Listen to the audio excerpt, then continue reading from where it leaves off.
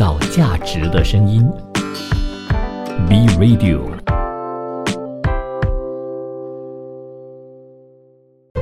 一段文字，一寸养分，一种体悟，一份感动。儿童文学品读会，儿童文学品读会，您日常的生活点缀。你好，我是 Vincent 武维。如果你一直以来都有在关注 B Radio 的 FB 或者是 IG 的话呢，你会看到其实最近呢，我们除了去更新一些世界上的一些新闻之外呢，还有一个就是我们每一个月都会有一个特定的主题的，而12月的主题呢叫做捍卫权益，尊重个体。所以今天呢，我为了配合我们每一个月的这个指定的主题呢，我就希望可以能够透过儿童文学的视角去看尊重这件事情。所以今天的内容呢，会用绘本来让孩子学会尊重啦。第一部作品的名字叫做《鸭子农夫》。一只鸭子去当农夫，又跟尊重有什么关系呢？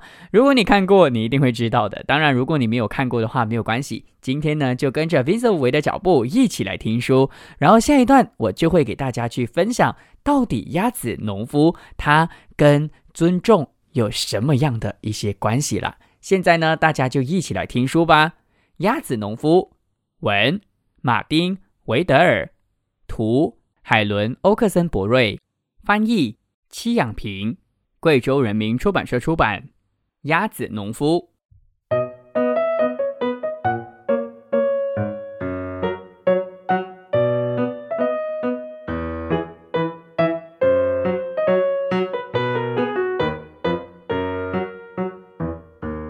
从前有只鸭子和一个农夫一起生活，鸭子要干所有的活儿，农夫只管整天赖在床上。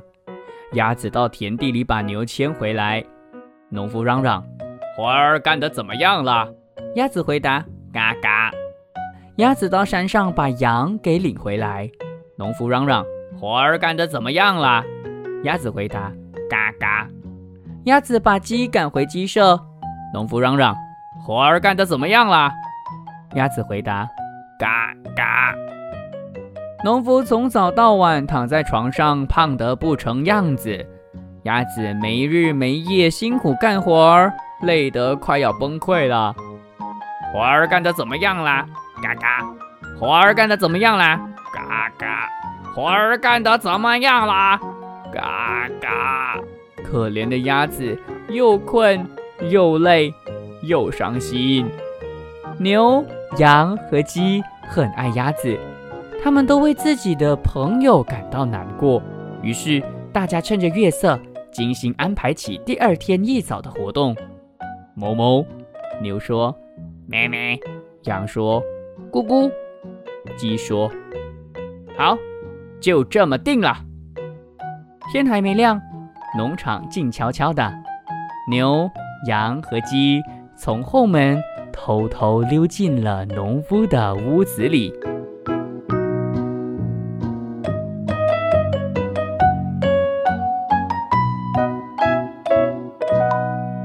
大家轻手轻脚进了走廊，踩得楼梯滋滋作响。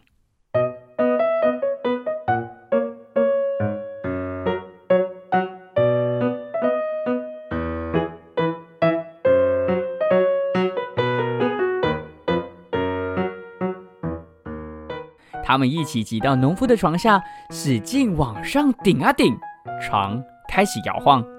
农夫被惊醒，又嚷嚷起来：活干得怎咩哞咕。大家拱起床，农夫叫嚷着，大家挤挤撞撞的把床掀起，而农夫就这样滚下来，重重的摔到了地板上。农夫拔腿就跑，牛、羊和鸡追紧不舍，哞哞咩咩咕咕，一起追到小路上，哞哞，一起穿过田野，咩咩，翻过小山，咕咕。农夫再也没有回来过。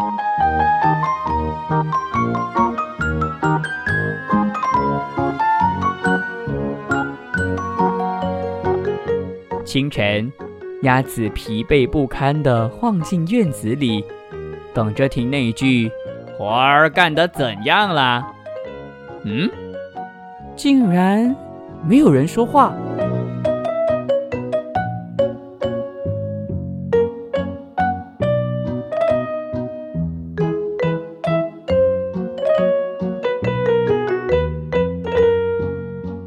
牛、羊和鸡回来了。嘎嘎，鸭子问。哞哞。牛说咩咩。羊说咕咕。鸡说。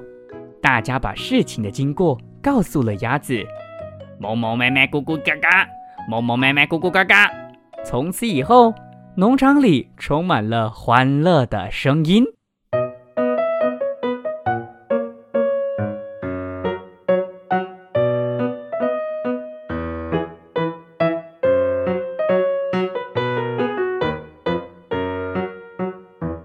鸭子农夫故事就在这样欢愉的一个情况之下呢，就结束了啦。其实呢，这个作者啊，马丁·维德尔呢，他得过不少奖项哦，包括了1991年英国雀巢聪明豆童书奖、1992年年度、1992年英国年度童书插画奖，以及2004年的国际安徒生奖。所以啊，其实这位作者马丁呢，他一直以来都是会用非常诙谐的方式呢，让孩子知道哦，其实每一个人的付出呢，都非常值得去尊敬，甚至呢，要学习鸭子的朋友一样的那种精神的。到底有什么精神是值得大家去学习的呢？我们下一段再跟大家聊。因为呢，这部作品呢，的确如果只是用短短的7分钟，是有点小可惜的。所以呢，在趁着还没有到下一段的时候呢，要在这边呼吁大家呢，去 follow 我们的这个 Facebook， 也就是 B Radio 儿童文学品读会。因为近期啊，我其实有整理了一些文章呢，让大家可以能够除了透过 podcast 听我的节目之外呢，也可以能够透过我 Facebook 的分享的贴文呢，去重新的用文字的方式去感受儿童文学的魅力的。所以大家可以趁这段时间呢，我们休息的片刻啊，可以能够去关注我们这几个平台。当然呢，如果你还有更多的时间的话呢，你也可以去关注我们 B Radio 的这个官方的 FB B Radio Kuala Lumpur， 或者是 bradio.co 的 IG 的账号，还有我自己的 IG 账号 Vincent_0827。我们下一段再回来之后呢，再给大家细心的去说说，到底鸭子农夫这部作品为什么会得那么多奖，而且跟今天的主题又有什么样的关联的。别走开哟。创造价值的声音 B Radio。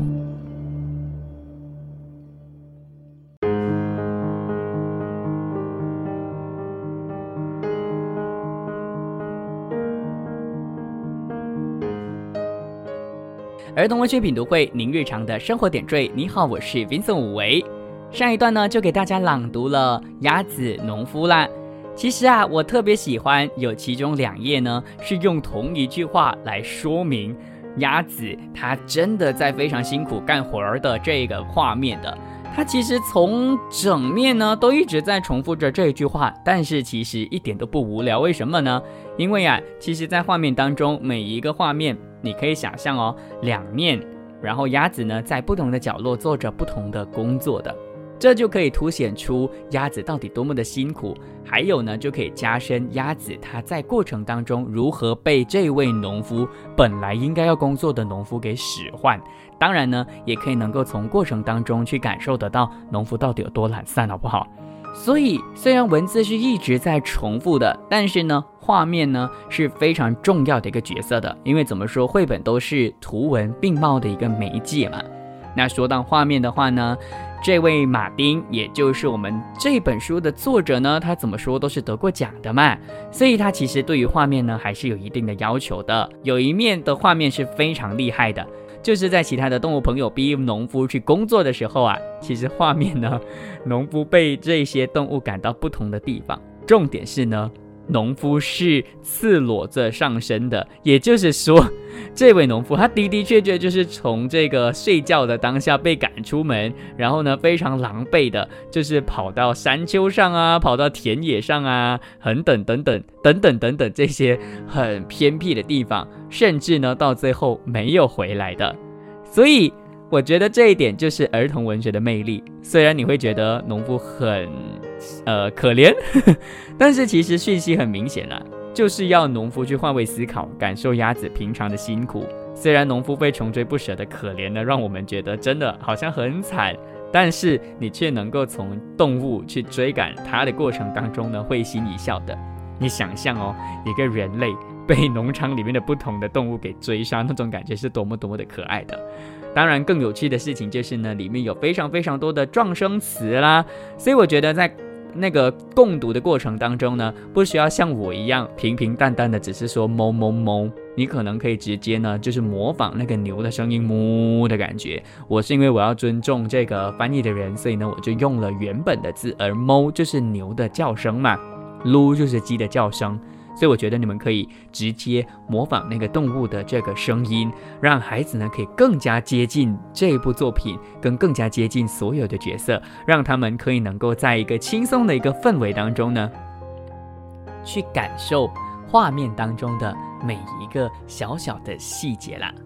当然这边也可以顺便跟大家去说说啊，如果呢你怕你的孩子觉得无聊的话呢，你要切记的就是那些刚刚提到的重复的文字呢，不要用同样的这个语速跟语气去呈现，你可以用不同的语气。可能呢有一些是农夫不耐烦了，可能有一些是农夫躺在那边非常慵懒的，可能有一些呢是农夫用命令的，你都可以用不同的方式呢去诠释活干好了没的这句话，就是一直重复的这句话啦。那我觉得这部作品虽然是儿童文学，虽然是主要给孩子看的，但是呢我觉得呢这部作品其实呢也应验了绘本之父松居直所说的话，就是绘本呢是适合0到99岁的人看的一部作品。因为你除了会在过程当中跟着一起笑，跟着他们一起闹之外呢，我觉得还有另外一点是非常重要的，就是里面藏着很多的讯息呢，是我觉得大人们应该要学习的。我们很常会因为自己大于孩子，不小心忘了有时候其实孩子并不是故意犯错而指责他的，或者是甚至很理所当然的要开关引号拜托孩子的帮忙。但是呢其实我觉得有时候我们必须要适可而止的让他们知道他们可以帮的是什么，我们能够需要他们帮的是什么，还有我们要他帮忙的目的是什么的。而在这部作品当中的那个农夫呢，其实就在暗示着我们大人不要忘了虽然孩子比我们小，但他们依然和我们一样是平等的这件事情农夫他虽然拥有了主人的权利，有了使唤这些动物去干活的这个权利，但是如果没有爱心，没有同情心的话，没有尊敬的心，没有怜悯的心的话呢，可怜的就是这些鸭子。而非常幸运的就是呢，这只鸭子它有非常好的朋友，这些朋友呢帮它争取它应有的权益。所以呢就像我们今天的这个主题一样的，说到尊重就不能不提的就是权益啦。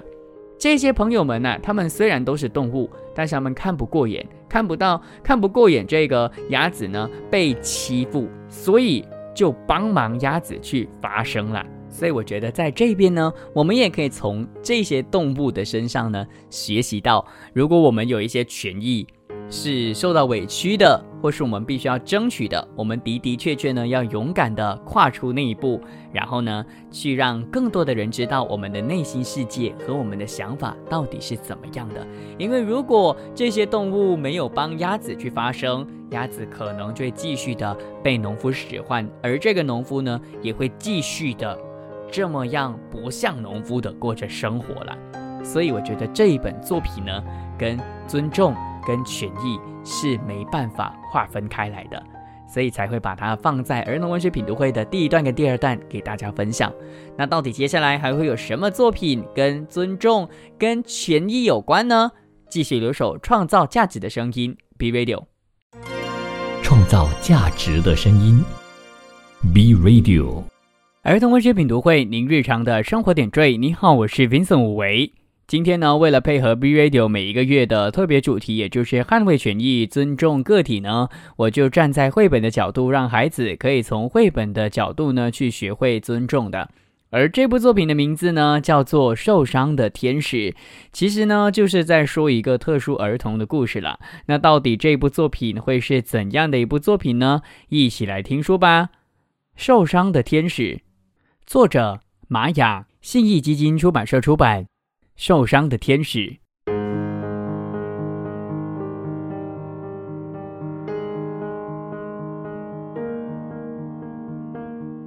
我不是一个好妹妹，因为我并不是一个有耐心的人，但是我有一个有耐心的好妈妈，坚强地把我们带大。虽然我们一路坎坷，却也让我们拥有更茁壮的心灵。这是我的妹妹，她跟其他的小朋友不一样，妹妹不喜欢做功课，她花了很久很久的时间，但是纸张上还是空白的。她也不喜欢上课，同学们都在专心地听老师教课，她则在外面玩荡秋千。妹妹常常尿裤子，班上的同学都会取笑她。还有小朋友对她恶作剧。晚上我常常看到妈妈在哭。有一天放学的时候，当我走在回家的路上，在远方看到了3个小朋友的身影。我看到有一位小朋友正在丢东西，他在丢什么呢？原来那是我的妹妹，原来我的妹妹被欺负了。我赶紧冲了过去，制止了那位男孩的手，阻止他继续做这件事情，并且告诉他不可以这么做。小男孩只好离开。我亲爱的妹妹，没事了，姐姐来保护你。回家的路上，我紧紧地握住妹妹的手。晚上，我问妈妈：妈妈，为什么妹妹就跟别人不一样呢？妈妈说，所有的小孩来到世上前都是天上的小天使，只是妹妹在来的过程中不小心把翅膀给弄受伤了，所以我们要让它长出新的羽毛，让它也能独立飞翔。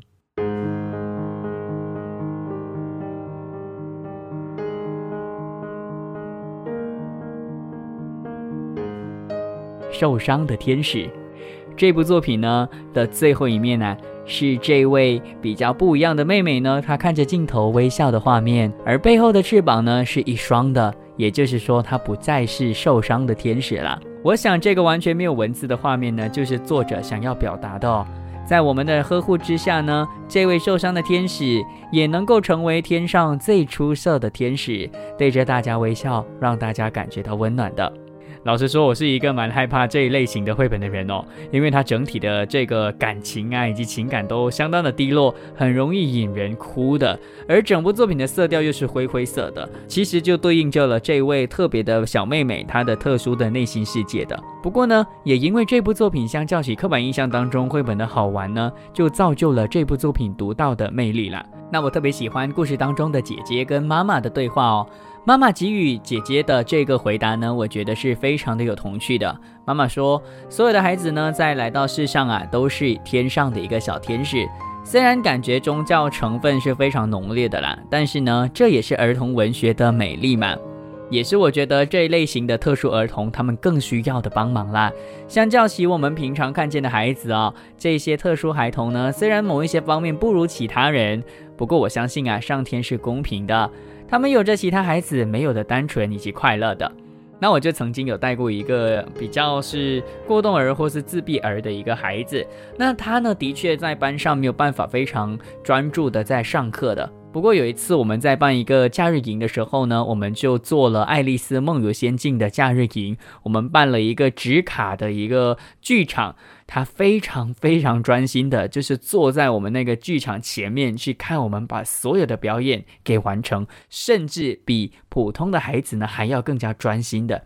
因为我们呢在开始游戏之前或是开始我们的剧场之前呢，都有跟孩子们约法三章，而这些孩子呢其实对于规则呢是特别的执着的，所以呢就印证了我刚刚说的话了。虽然上天呢对他们可能有一些方面的不足的安排哦，不过呢他们却有着其他孩子没有的一些强项，就像这位孩子一样的。我的这位孩子呢，他不只是可以能够在他非常喜欢的一个事情之下非常的专注之外呢，他也对数字非常非常的敏感啦。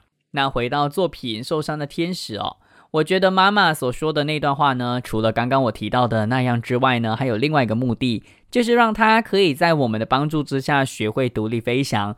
而我觉得这个概念呢是很符合今天的主题的。他们的确需要我们的帮助嘛。不过我们的帮助呢，就是希望这个个体可以能够在未来展翅翱翔，甚至和普通的孩子一样过得自在，过得快乐的。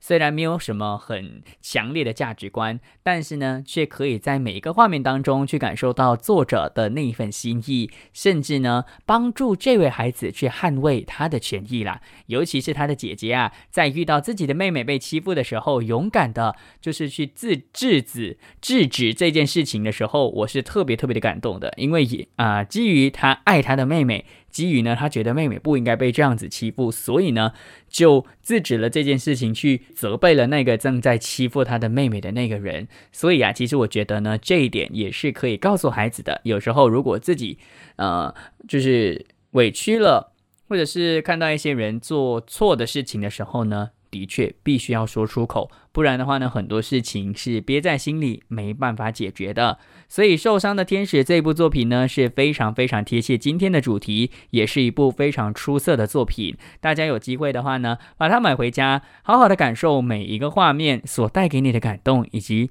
美丽的那个氛围的。因为虽然说的是一个特殊孩子的故事，但是你却不会觉得很想哭，反而呢会觉得每一个画面都非常的美好。推荐大家这部作品《受伤的天使》。创造价值的声音 ，Be Radio。儿童文学品读会，您日常的生活点缀。你好，我是 Vincent 武维。你有没有想象过，如果有一天你看不到的话，这个世界会变成怎么样的一个样子呢？我相信大家应该第一个时间就会觉得非常的可怕，或者是恐惧吧。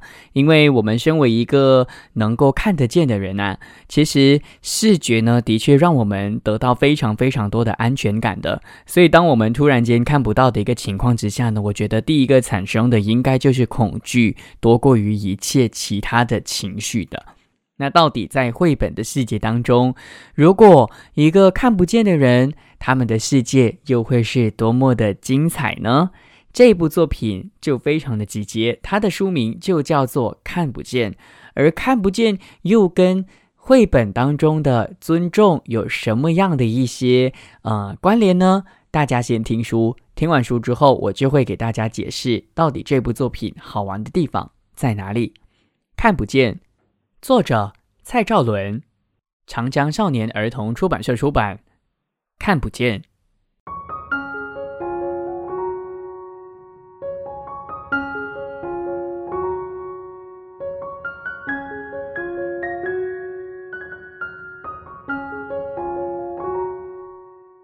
我看不见，我在家里，记得每层楼有8级阶梯。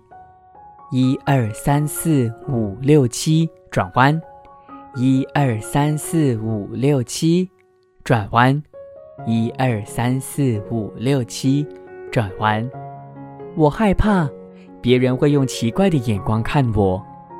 今天的声音好像特别多，汪汪，砰砰砰，轰，啪啪啪啪啪啪啪啪啪啪，是不是发生了什么事情？公园在右边，要记得转弯。玉兰花开了，麻雀叽叽喳喳，叽叽喳喳，叽叽喳喳。今天的风很凉。哎呀，是什么东西撞了我一下？走路要靠旁边，过马路要走斑马线。但是我会撞到什么？我会踩到什么？路面会不会有一个大洞？我到底在哪里？快走啦！公园快到啦！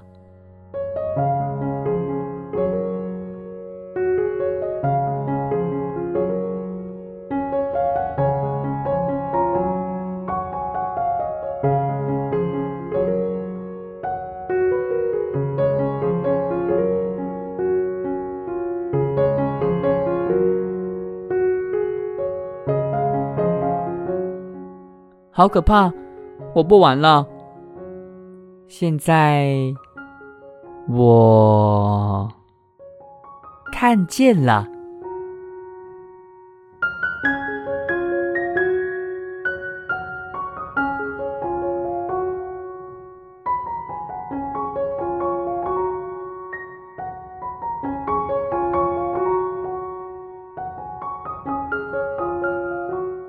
看不见。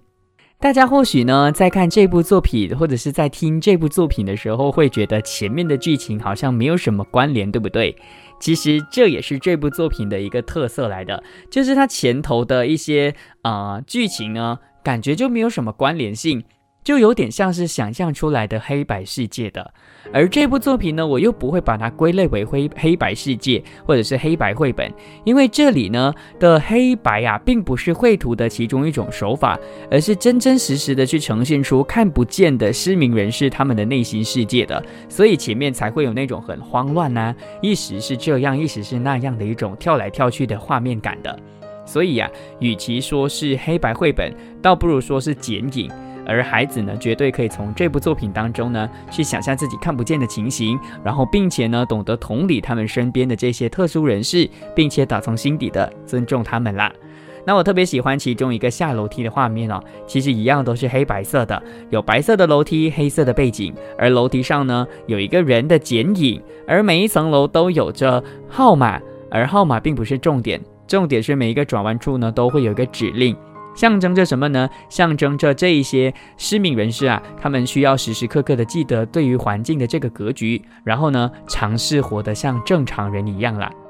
另外一个我特别喜欢的画面就是别人会用奇怪的眼光看着我的那一面，背景呢有着一个大大的眼睛，感觉就真的很像是有人在背后默默的批评着你，鄙视着你的那种感觉的。所以我觉得如果是孩子看这部作品的时候呢，他们绝对也可以感同身受的，而能够感同身受的去享受或者是去感受看不到的这种状况，我觉得就是这部作品最大的一个特色啦。当我们来到了一个看不见的世界的时候，我们剩下的是什么呢？我们剩下的就是感官能力。所以我觉得这部作品其实除了可以让孩子感受之外呢，也可以激发他们视觉以外的一些感官能力。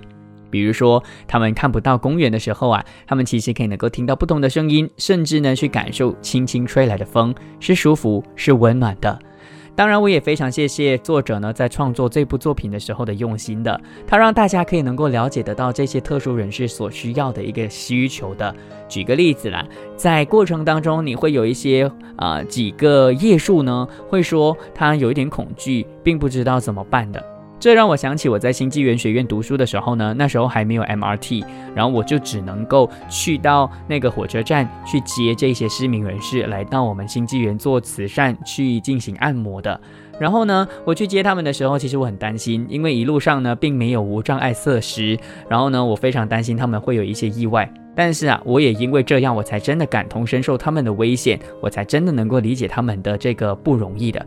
因为他们真的只要有一支导盲棒的话呢，他们就真的能够知道前方到底有没有洞，有没有一些阻碍着他们前进的一些地方。那个导盲棒呢，其实就扮演着他们的眼睛的一个作用啦。反正我也因为这样的一个经历呢，让我有办法同理他们，并且尊重他们，不取消他们，然后呢用爱去包容于我们所有人不一样的事物啦。所以这部作品绝对非常有资格进入我们今天的主题，也就是捍卫权益，尊重个体，用绘本让孩子学会尊重。因为这部作品呢，不只是可以让孩子想象自己突然看不见的这种情况之外呢，还可以能够让他们去感受很难用言语形容的那种空间感。因为作者绝对不是一板一眼的在告诉你盲人怎么样闯关，因为里面很多空间是扭曲的，随时呢会让你有所谓的开关引号的惊喜，而且也充满着童趣。反正呢，我觉得大家一定要买这部作品，因为这部作品的最后一页是有惊喜的。而那个惊喜是怎么样的呢？或许真的需要大家再重新的回到 podcast 去听刚刚我所分享的，我所朗读的那一段，大家就真的可能可以有办法想象它的最后一页是多么多么的漂亮。我就不在这边给大家赘述，希望大家去买这本书回来看。看不见，创造价值的声音。Be Radio。